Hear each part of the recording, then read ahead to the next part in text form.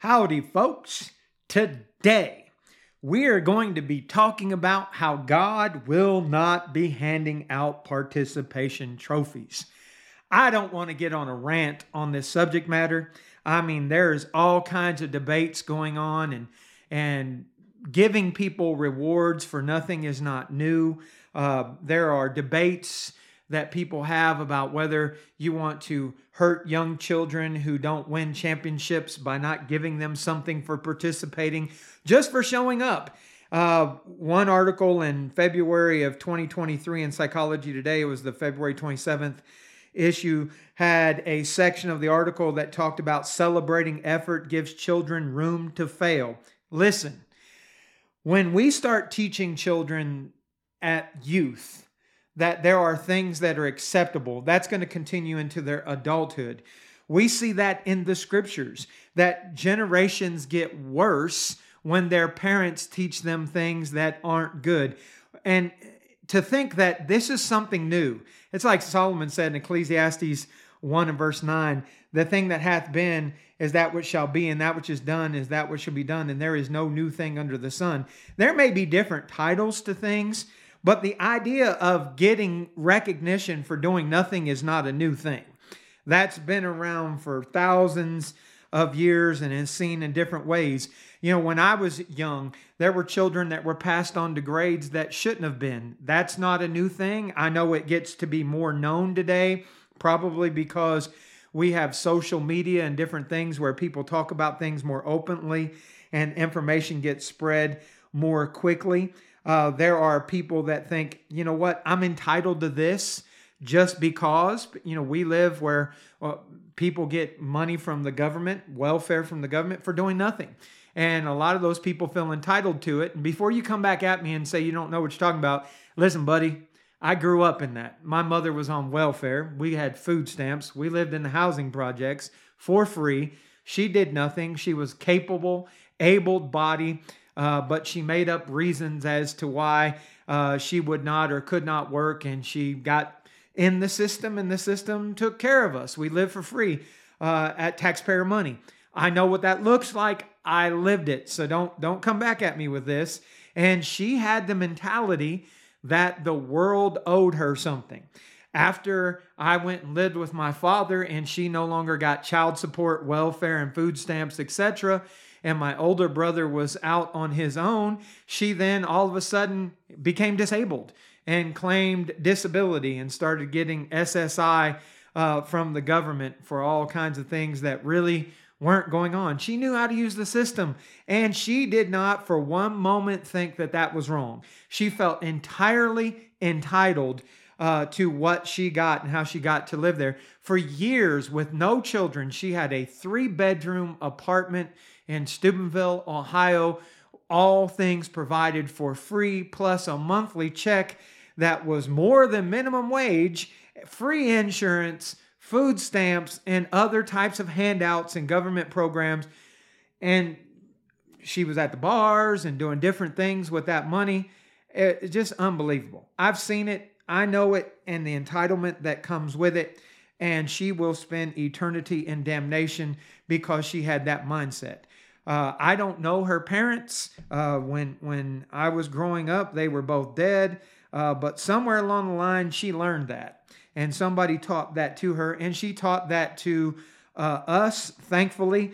I had to go live with my father. And my father, when I was a teenager, told me if I wanted to drive or I wanted this or that, I had to get a job. I'm glad he did that. He told me I had to work for things. And of course, the Bible teaches us, if any man will not work, neither should he eat. 2 Thessalonians 3:10. You're not entitled to anything. You must earn everything. And the Bible teaches us that. So wherever you are on the debate of participation trophies among youth, that's not necessarily what I want to talk about, though I could definitely go on and on and on and on for that. That's not the point. We want to come to the Bible. We want to talk about the scriptures. And we want to talk about the world of religion because that's the focus of this podcast. And in the world of religion, there is this doctrine of participation trophies. For example, there are those that say, just receive Jesus into your heart and you'll be saved. No scripture says that. None. And that's it. That's all you got to do. You've done this one thing. You're a participant you've showed up. There are others that will say, hey, as long as you quote unquote go to church. Now listen, you don't go to church. The church is the body of Christ. It's Ephesians 1, 22 and 23. When you're talking about the church, you're talking about the body, and the body is the members. Romans chapter 12, verses 4 and 5, for as we have many members in one body, and all members have not the same office, so we, being many, are one body in Christ, and everyone members one of another. You don't go to church. And I know that that's a common language, and it's rooted in this. Most people think a church is a building. They don't understand that the church is not a building. In fact, the church in the first century met in public places. They met in homes. The church never built buildings per se. They started in Acts 2, meeting on the grounds of the Jewish temple, for example. It's like where we could meet, that's where we'll meet. So, but a lot of modern day things have got people an idea. Nonetheless, come back to the subject. People have this idea that, if I go to church, quote unquote, again, false premise there, that's all that's required. In fact, I have in my past been member of congregations that thought the faithful are those that are at every service. Now, to a degree, showing up, assembling with the saints is required. Hebrews 10:25 says, not forsaking the assembling of ourselves together as the manner of some is, but exhorting one another, and so much more as you see the day approaching. But I remember where the definition of faithfulness was that and that only.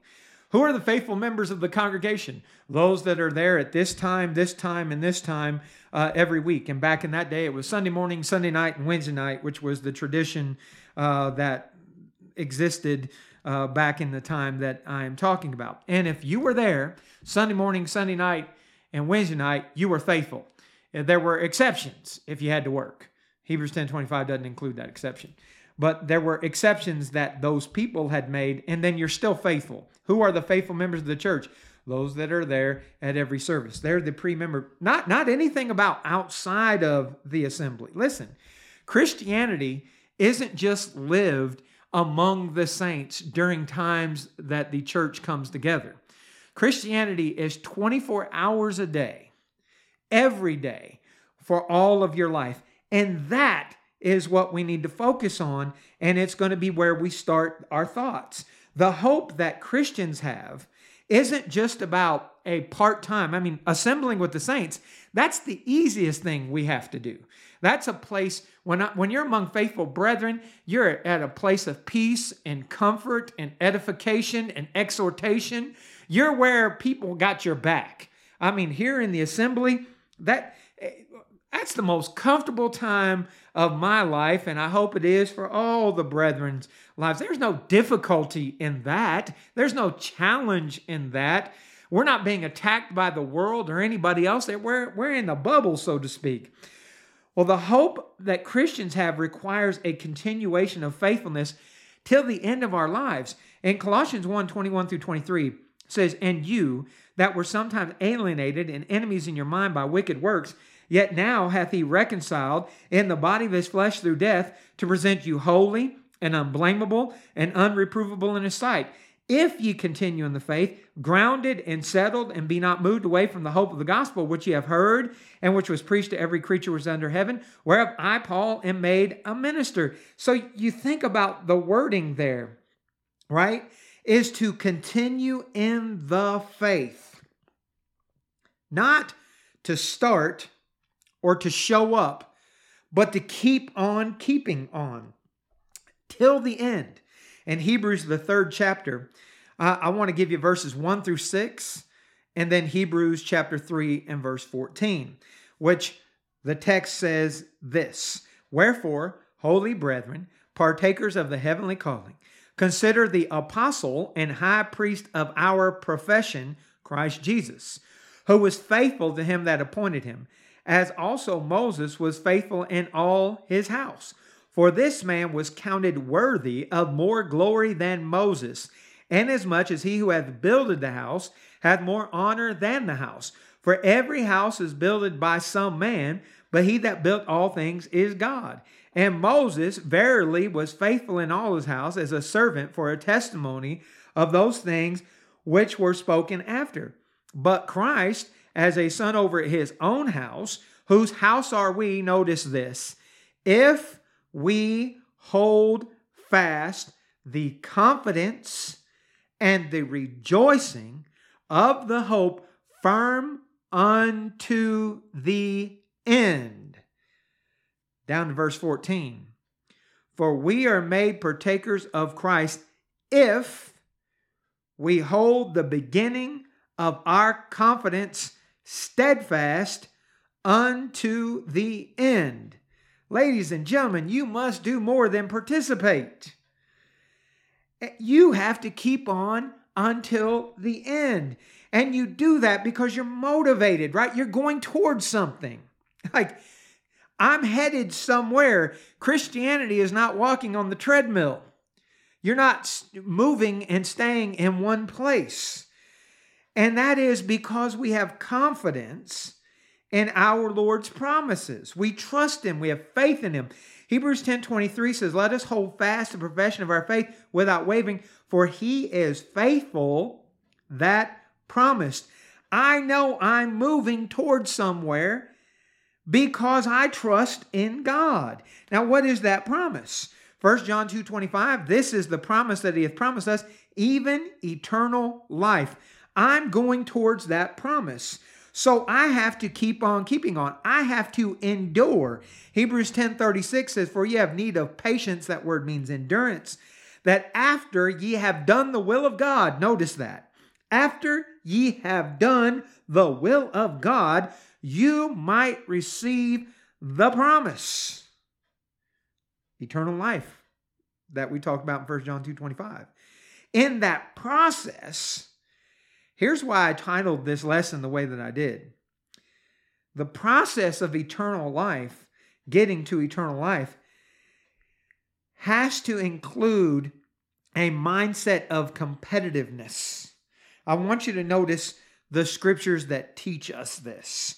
1 Corinthians 9:24-27 says, know ye not that they which run in a race run all, but one receiveth the prize? So run that ye may obtain. And every man that striveth for the mastery is temperate in all things. Now they do it to obtain a corruptible crown, but we an incorruptible. I therefore so run, not as uncertainty. So fight I, not as one that beateth the air. But I keep under my body and bring it into subjection, lest by any means, when I preach to others, I myself should be a castaway. You think about that. Running a race. Why? To receive the crown. Striveth, fighting, self-control. Not a corruptible crown, but an incorruptible crown. You fight, not as shadow boxing, so to speak, not as beating the air. Paul said he keeps his body under subjection so that he's not a castaway.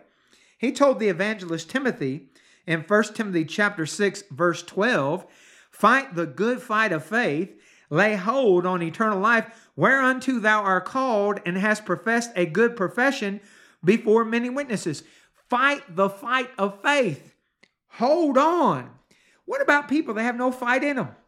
They just want to show up. I remember being in elementary school, Garfield Elementary School in Steubenville, Ohio. And I've always been a competitive person. And we would play blast ball is what we called it. It's called dodgeball by most people. But we played blast ball. And we would have teams. And there were certain people in our grade, in our PE class, that they didn't want to compete. They would shrink back to the back and be up against the wall, which is just terrible place to be, because there are people, and I was one of them, that's throwing for your head. And this was back in the day when, it wasn't, hey, you're going to get in trouble for hurting somebody. It was blast ball. I mean, somebody's going to cry, or you didn't throw it hard enough. And it was that rubber ball. That thing stung like crazy. Well, if you're smart, you're up closer to the half court position where you could catch it if somebody's throwing it, where you have the opportunity then to turn and throw it right back. Well, at the end, you'd have people that were huddled up against the wall. And I remember multiple times there was these three people that they would be in a group. I mean, it was just the easiest target. And when they were on my team or on the other team, didn't matter. If they were on the same team, they'd be huddled up together. I do not understand for the life of me. I even talked to them. I remember telling this girl, Sarah, I said, don't be up against the wall. When the ball hits you, your head's going to hit the wall. It's going to hurt. Run, move, get out. No, I'm afraid. And the gym teacher's like, you're staying in there. You know what? They always ended up in tears and were the easiest targets because they were grouped up. So the bullies, of course, would come and throw that ball as hard as humanly possible at that group because you're almost guaranteed to hit one of them. Sometimes you got two of them with one throw and smash every time that somebody was in tears. They just had no drive to compete. They just like surrender. You think that type of person is going to make it in the life of a Christian? The life of a Christian is not simple. You have to have endurance. That's why the words are in the Bible. Fight, endure, strive, right? If you want to get to heaven, you got to get the dog out in you. You got to figure out how to be competitive. It is not that we are directly fighting against Satan, but indirectly, he is our adversary and the world is his kingdom. He's the God of this world in 2 Corinthians 4:3-4 that's spoken of. And we're fighting against him. We wrestle, we fight against those things that are evil, right? The Bible teaches us to put on the whole armor of God, Ephesians 6:10-18. Can you imagine somebody in medieval times going to be a knight and they put on the armor and they're out there with a sword going, I hope nobody comes at me. I hope nobody comes at me. I hope nobody comes at me. That's not somebody who's jumping into the fight. They're not even running. They're not even getting away. They're not even scattering. They're doing nothing. They're just hoping they're going to win the battle by standing there and shaking in their boots and probably soiling their undergarments. Folks, 2 Timothy 4:6-8, Paul said, I am now ready to be offered. The time of my departure is at hand. I have fought a good fight. I have finished my course. I have kept the faith. Henceforth there is laid up for me a crown of righteousness, which the Lord, the righteous judge, shall give me at that day, and not to me only, but unto all them that love him at his appearing. He fought. He ran. He endured. He kept the faith because there's a prize. Philippians 3:14, I press toward the mark for the prize of the high calling of God in Christ Jesus. You've got to go after it. You can't just say, I'm going to show up and somehow, by standing still, I'm going to achieve eternal life. No. I want you to think about something. Matthew chapter 25. There's somebody that got something. But it wasn't a trophy. And he was a participant. In Matthew 25:14-30, Jesus gives a parable, and he's talking about, if the context goes back to Matthew 24:35, and all the way through chapter 25, he's talking about the judgment day. He gives a parable. It's often referred to as the parable of the talents. It says, the kingdom of heaven is a man traveling into a far country, who called his own servants and delivered unto them his goods. Unto one he gave 5 talents, to another 2, to another 1, to every man according to his several ability, and straightway he took his journey. So I want you to think about this. The parable sets forth a principle that's very important, that's going to be used in judgment. That's the context here. The Lord expects out of you what you are capable of. And you are capable of at least one thing. Well, let's continue. It says, he that received the 5 talents went and traded with the same and made them 5 talents. Likewise, he that had received 2, he also gained other 2. But he that had received 1 went and digged in the earth and hid his Lord's money. After a long time, the Lord of those servants cometh, and he reckoned with them. Now look, here are people that did different levels of work. And one of them who decided not to follow the Lord's instructions and just did nothing. He did nothing but participate in the sense that he took the talent. And you could even argue he did a work. In his mind, his work was, I'm going to bury this one. He's even going to make an excuse as to why he did it. He is the people that hid up against the wall in gym class during blast ball. Well, I was out there and I went and hid, even though there's no place to hide. Picking up verse 19 of Matthew 25. After a long time, the Lord of those servants cometh and reckoneth with them. And so he that had received 5 talents came and brought other 5 talents, saying, Lord, thou deliverest unto me 5 talents. Behold, I have gained beside them 5 talents more. His Lord said to him, Well done, thou good and faithful servant. Thou hast been faithful over a few things. I will make thee ruler over many things. Enter thou into the joy of thy Lord. He also that had received 2 talents came and said, Lord, thou deliverest unto me 2 talents. Behold, I've gained 2 other talents beside them. His Lord said unto me, Well done, thou good and faithful servant. Thou hast been faithful over a few things. I'll make thee ruler over many things. Enter thou into the joy of thy Lord. Then he which had received the 1 talent came and said, notice this, here's the excuse. Lord, I knew that thou art an hard man, reaping where thou hast not sown, and gathering where thou hast not strawed. And I was afraid, and went and hid thy talent in the earth. Lo, there thou hast that is thine. Now let's talk about the sentencing. His Lord answered and said to him, Thou wicked and slothful servant. Wait, he's a participant. I'll back up. His Lord answered and said unto him, Thou wicked and slothful servant. But wait, he didn't go and give the talent to somebody else. He said, Thou knewest that I reap where I sowed not, and gather where I have not strawed. Thou oughtest therefore to have put my money to the exchangers, and then at my coming I should have received mine own with usury, meaning interest. Take therefore the talent from him, and give it to him which hath 10 talents. So listen, not only does he not get a participation trophy, but even that 1 talent that he had is now taken from him. He gets nothing.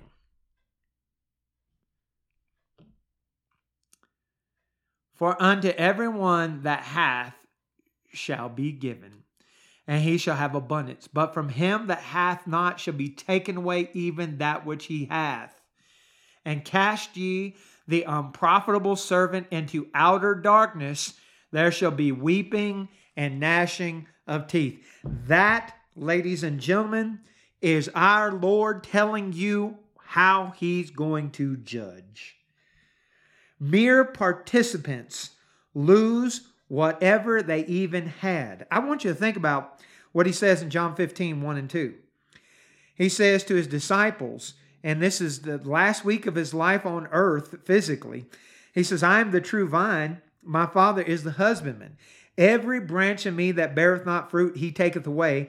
And every branch that beareth fruit, he purgeth it, that it may bring forth more fruit.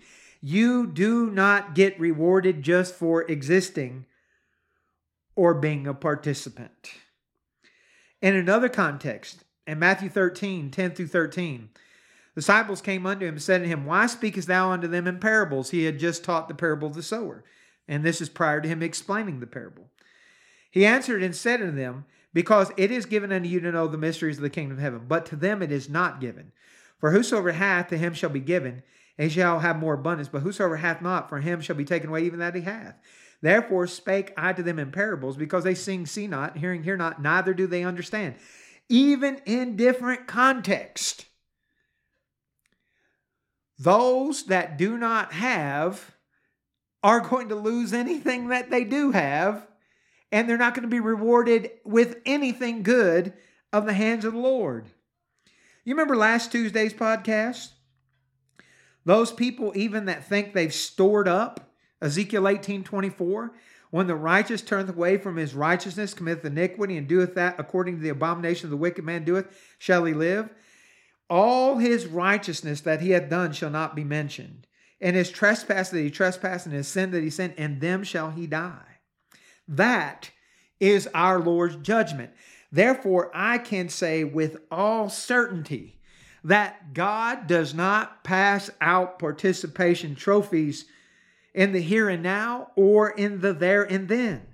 So one might ask, does that mean that we live under a rewards-based system? My answer to that, and I'm going to use the scriptures to prove it, is to a degree, and I will explain that as we go forward. To a degree, yes, we do live under a works-based reward system. And such has been the case in the Old Testament, meaning under the law of Moses, the prophets, and the Psalms, and in Christ. Let me give you 3 references. One from Jeremiah the prophet, another from Jesus' own mouth, and another from the pen of John. In Jeremiah 17, verse 10, I, the Lord, search the heart. I try the reins to give every man according to his ways and according to the fruit of his doings. Jesus, in Matthew chapter 16, verses 26 and 27, he says, for what is a man profited if he shall gain the whole world and lose his own soul? Or what shall a man give in exchange for his soul? For the Son of Man shall come, and the glory of his Father with his angels. And then shall he reward every man according to his works. Then John to the 7 churches of Asia Minor in the book of Revelation says in chapter 22, verse 12, quoting Jesus, behold, I come quickly. My reward is with me to give every man according as his work shall be. It is abundantly clear. And listen, there are people in life that feel that they're entitled to things for different reasons. Maybe they're entitled to something because, like where I grew up, in the housing projects, if I were to go back there, I can pretty much guarantee, I know one time when I went back there after adulthood that, you know what, the next generation, meaning people that I grew up with that weren't dead or in prison, that they were living in the same housing projects that their mother or father, generally it wasn't mother and father, lived in, and they did the same things their parents did, and a lot of times worse. I remember going back and there was a kid that I knew, played football. He wasn't good enough to get a free college ride, but he played football, and he was sitting on the porch, and he was sitting there where I think it was like right next door to where his mother had lived. And he was sitting on the porch with his bottle in a bag. Guessing based on my recollection, it was a 40-ounce bottle of beer. Well, guess what? That's what he grew up seeing. And he used the same system, perfectly capable, perfectly able of work, to choose not to get something for nothing, a sense of entitlement. And he felt that way because he believed that he had been wronged and his ancestors had been wronged and that people in America owed him something. So he had a sense of entitlement. That's the way people look at God. Like he owes them eternal life. Listen, nobody owes you, whoever you are, anything. You're not entitled to anything. So if you have that mindset, you need to understand that you, with that mindset, no matter what else you do, will absolutely 100% find eternal damnation. Because entitlement is unscriptural. And who you are and whose you are on the other end of the spectrum, people that are wealthy and they feel that people owe them something because they're wealthy, or people that are highly educated feel a sense of superiority and they're entitled to certain types of respects. People that have titles next to their name, PhD, etc., etc. You think somebody owes you something? Nobody owes you jack. Nobody owes you anything. And when you stand before the Lord Jesus Christ, what you have or have not, what you have been given in this world or given not, isn't going to matter. What color your skin is, what heritage you have, how many languages you speak, how many skills you have accumulated on earth, how many houses you own, how many boats, how many cars, how many garages you have, whatever it is on any side of the spectrum, what you have or have not, and for whatever reason that you have or have not, our Lord is not going to judge you with respect of persons.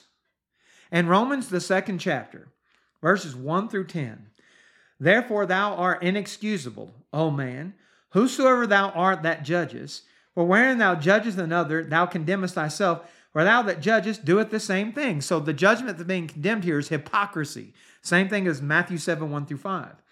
He says, but we are sure that the judgment of God is according to truth against them which commit such things.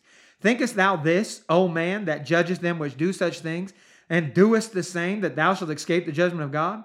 Or despisest thou the rich of his goodness, forbearance and longsuffering, not knowing that the goodness of God leadeth to repentance, but after thy hardness and impotent heart treasures up thyself wrath against the day of wrath and revelation of the righteous judgment of God, who will render to every man according to his deeds, to them who by patient continuance, there's the point of our lesson, right?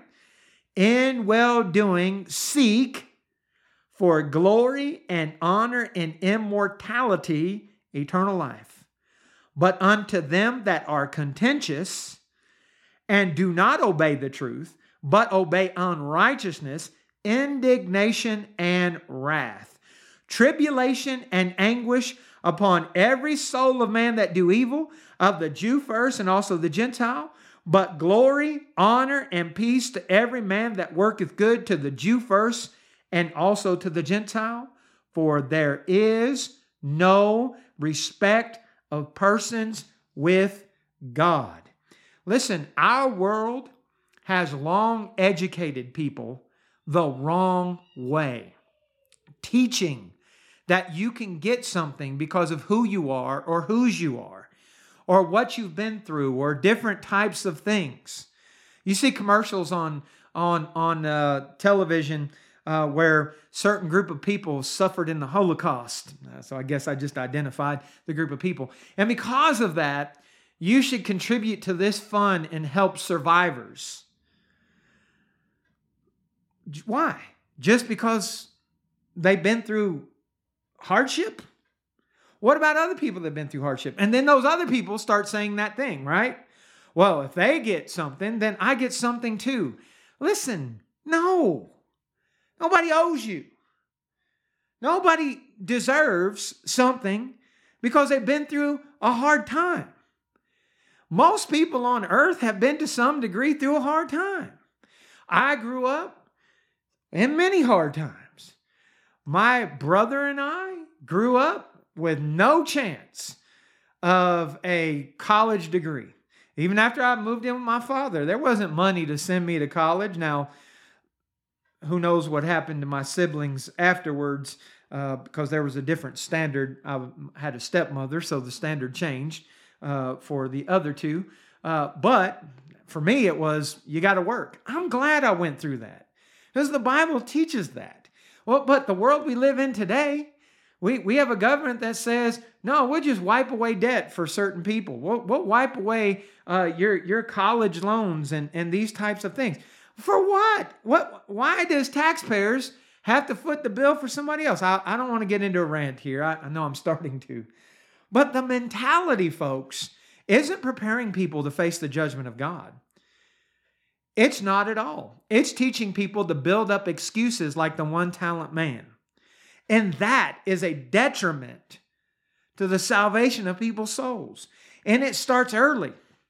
It starts in the home with parents teaching it, and then the school system teaching it. Yet one of the greatest false teachers on earth is the United States public school system. If you don't see the evil there, you are blind and deaf. Because and it's not just now, it's been my whole life. The public school system has miseducated people and given false senses of morals, and they have more time with children than parents do. It's insane, folks. It's absolutely insane how much indoctrination goes through, how much brainwashing young people go through. And why does generation after generation get worse? It starts at home. We talked about this in our podcast on Sunday, looking at 1 Peter 3, 1 and 2. Fathers, bring up your children in the nurture and admonition of the Lord, Ephesians 6, 4. That means you're going to have to fight the indoctrination of the world. And if you're wise, you're going to understand that evil communications corrupt good manners, 1 Corinthians 15, 33, and keep them from as much of it as possible during their years wherein they're most influenced. Because the idea that they're going to gain eternal life because God owes them something, or because they were just alive, or because they did just this one thing and they've participated in one thing, is absolutely false. Absolutely wrong.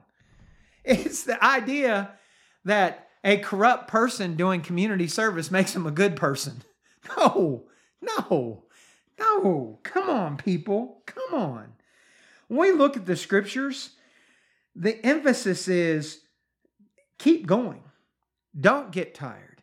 You're going to reap what you sow. Galatians 6, 7 through 9. Be not deceived. God is not mocked. For whatsoever man soweth, that shall he also reap. For he that soweth to his flesh shall of the flesh reap corruption. But he that soweth to the Spirit shall of the Spirit reap life everlasting.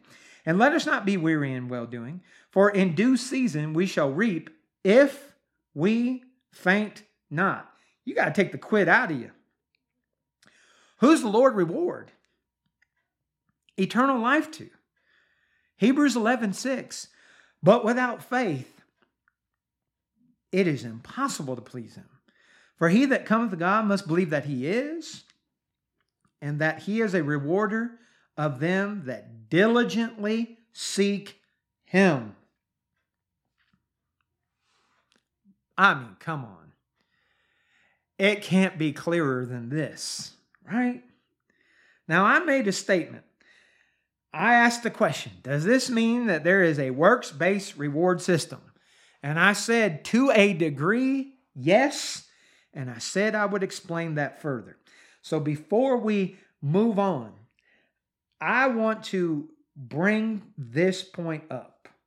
We have to realize that salvation, when we're looking at eternal life, for those who were once lost, is not a works-only system.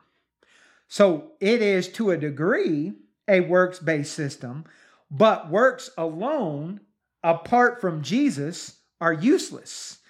I had brought up John chapter 15, verses 1 and 2 earlier. If you go down further to verses 4 and 5 of John 15, he says to the disciples, abide in me and I in you, as the branch cannot bear fruit of itself, except it abide in the vine. No more can ye, except ye abide in me. I am the vine, ye are the branches. He that abideth in me, and I in him, the same bringeth forth much fruit. For without me, ye can do nothing. You can't be saved without Jesus. You have to understand that. So that's why it is, to a degree, a works-based system. Fruit of righteousness is by Jesus Christ. Philippians chapter 1, verses 10 and 11, Paul said that ye may approve the things that are excellent, that ye may be sincere and without offense to the day of Christ, being filled with the fruit of righteousness, which are by Jesus Christ, unto the glory and praise of God. Fruit of righteousness, which are by Jesus Christ. So I am not going to be able to sit there and boast about my works. I'm not going to be able to sit there and say, look at what I have done to achieve eternal life, because without Christ, I'm not doing anything. I made a point earlier about community service doesn't make a good person. Well, hey, listen, without Jesus, all my works do not make a good person. We are saved by grace through faith. It's not of ourselves, it is the gift of God, Ephesians 2:8. Not of works, lest any should boast, verse 9. That doesn't mean works don't matter. See, people go on to two extremes, right? It's either all works or no works. The very next verse says, for we are his workmanship, created in Jesus unto good works, which God hath before ordained that we should walk in them. It is both Jesus and our works. If you remove Jesus from that, you've missed the point. We talked about on the 14th of January, 1 Peter chapter 2, verses 24 and 25. If you haven't listened to that, go back and listen to that, at what Jesus did. And when we look at the scriptures, Paul is writing the saints in Rome in Romans chapter 5. He said in verse 6 to 11, For when we were yet without strength, in due time Christ died for the ungodly. For scarcely for a righteous man will one die, yet peradventure for a good man some would even dare to die. But God commended his love toward us, in that while we were yet sinners, Christ died for us. Much more then, being now justified by his blood, we shall be saved from wrath through him. For if, when we were enemies, we were reconciled to God by the death of his Son, much more, being reconciled, we should be saved by his life. And not only so, but we also join God through our Lord Jesus Christ, by whom we have received now the atonement. They were alive at the time that Jesus was put to death, Paul and those he's writing to. And at the time that Jesus was put to death, even though they were alive, they were not capable of saving themselves. It took the work of Christ to give them the ability to be justified through the shedding of his blood. And then their righteous living thereafter. His part as well as our part. Let me give you this. Titus chapter 3, verses 3 through 8. Titus chapter 3, verses 3 through 8. Says, for we ourselves, and this is Paul writing the evangelist Titus, says, we're sometimes foolish, disobedient, deceived, serving divers lusts and pleasures, living in malice and envy, hateful and hating one another. But after the kindness and love of our God, our Savior toward man appeared, not by works of righteousness which we have done, but according to his mercy he saved us by the washing of regeneration and renewing of the Holy Ghost, which he shed abundantly through Jesus, which he shed on us abundantly through Jesus Christ our Savior, that being justified by his grace, we should be made heirs according to the hope of eternal life. Notice what he says next. This is our part. This is a faithful saying. And these things I will that thou affirm constantly, that they which have believed in God might be careful to maintain good works. These things are good and profitable unto men. God did his part. You do your part. And the language there, they which have believed in God might be careful. That word careful there means to exercise, to be anxious about, to be thoughtful about good works. It's not, Jesus did it, I'm good. No. You got your part too. So, as those of us who were once lost, and if you are now a Christian, our good works looking forward to the reward of eternal life. As we work, as we labor, don't forget that life is through Christ. In 1 John chapter 5, verses 11 through 13, this is the record that God hath given unto us eternal life. This life is in his Son. He that hath the Son hath life, and he that hath not the Son of God hath not life. These things have I written unto you that believe on the name of the Son of God, that ye may know that ye have eternal life, and that ye may believe on the name of the Son of God. In verse 20 of 1 John 5, we know that the Son of God is come and hath given us an understanding that we may know him that is true, and we are in him that is true, even his Son Jesus Christ. This is the true God and eternal life. Don't say, I know there's not going to be a participation trophy, so I'm working my way to heaven, and think that you're capable of doing that. without the part that Christ played. And understand that. That is the first and most significant part. Because without him, all your good works mean zilch. Nothing. When we look at the Bible, the scriptures are clear that Jesus is the source of salvation. Hebrews chapter 5, verses 8 and 9. Notice to whom, though he were a son, yet learned he obedience by the things which he suffered. Being made perfect, he became the author of eternal salvation unto all that obey him. We are talking earlier about those in Rome in Romans 5, 6 to 11. In the next chapter, Romans 6, 17, God be thanked that you were the servants of sin, but you've obeyed from the heart that form of doctrine delivered unto you. Ladies and gentlemen, there is not going to be a participation trophy on the judgment day. You're going to be rewarded for your works, whether they be good or evil. In fact, 2 Corinthians chapter 5 and verse 10 says we must all appear before the judgment seat of Christ, that everyone may receive the things done in his body according that he had done, whether it be good or bad. Our Lord is not going to say, enter thou in, thy good and faithful servant, because you showed up.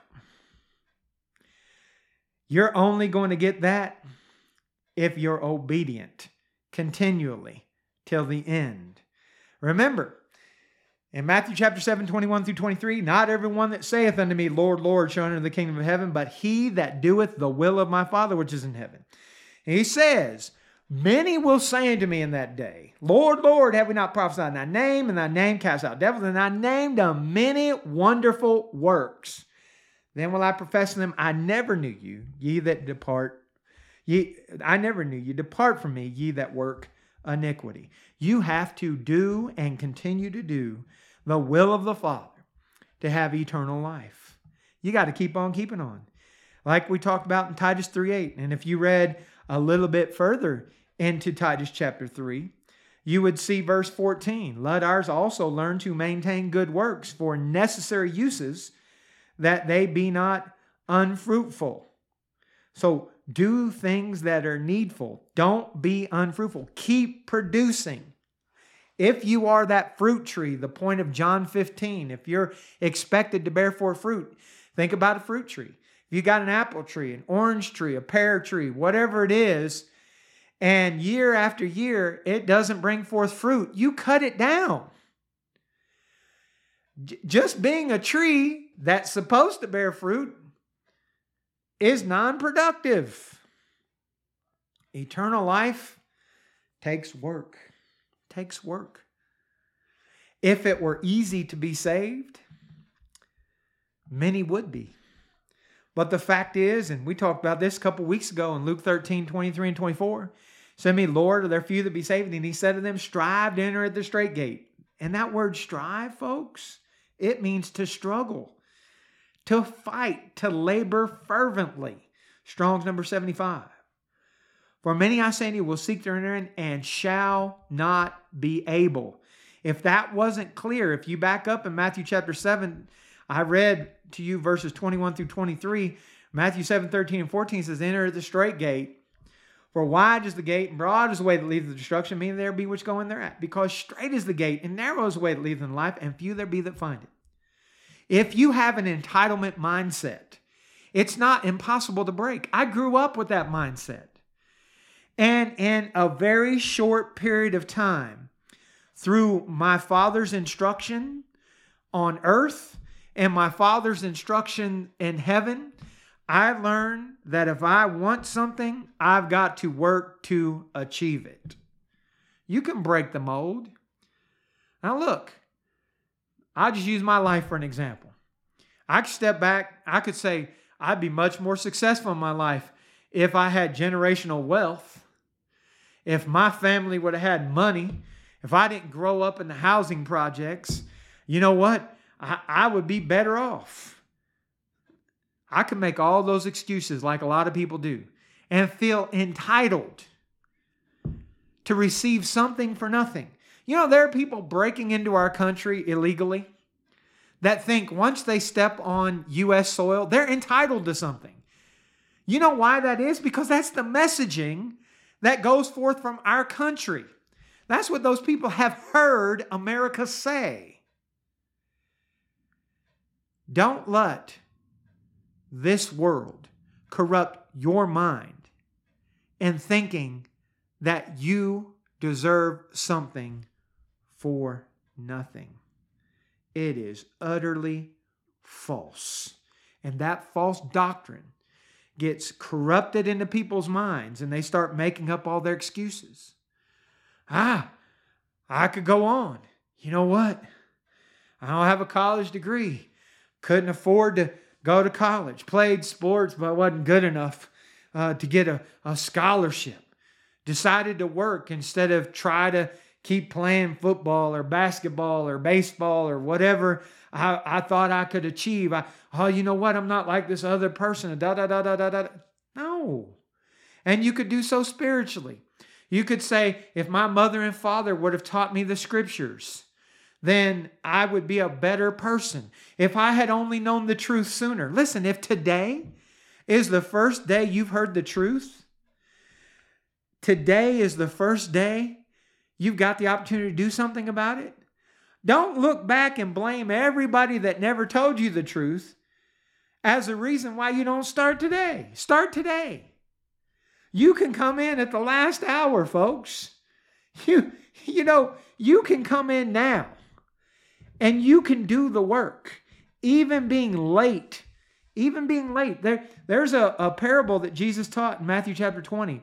And it's beautiful, because there's sometimes people that learn the truth later in life. And he taught the parable of laborers in the vineyard. And those that came in and they have wrought at the last, they get the reward of eternal life. All our Lord cares is that you obey Him, not when you started obeying Him. And it's an equal reward. That's wonderful, right? Those that go out, whether it's the beginning or the end, look at that parable in Matthew chapter 21 through 16. Today is not too late. Stop what you've learned from the world and false teachers and start doing right today. Get a hold of me. I'll help you. I'll show you the truth. We'll talk about it plainly. And you can stop counting on that participation trophy and start looking forward to eternal life. Well, thank you so much for listening. I hope that in some way this has been edifying or in some way a rebuke. Whatever it is that you need, I hope it has been helpful because it's the Word of God, and the Word of God always works. I thank you for listening. If all goes according to plan, Sunday's podcast, as we continue our study in 1 Peter chapter 3, will hopefully be out verses 3 through 6. Until then, unless you want to get a hold of me in between, which I would greatly appreciate, I will let you go. Thank you for listening. Goodbye.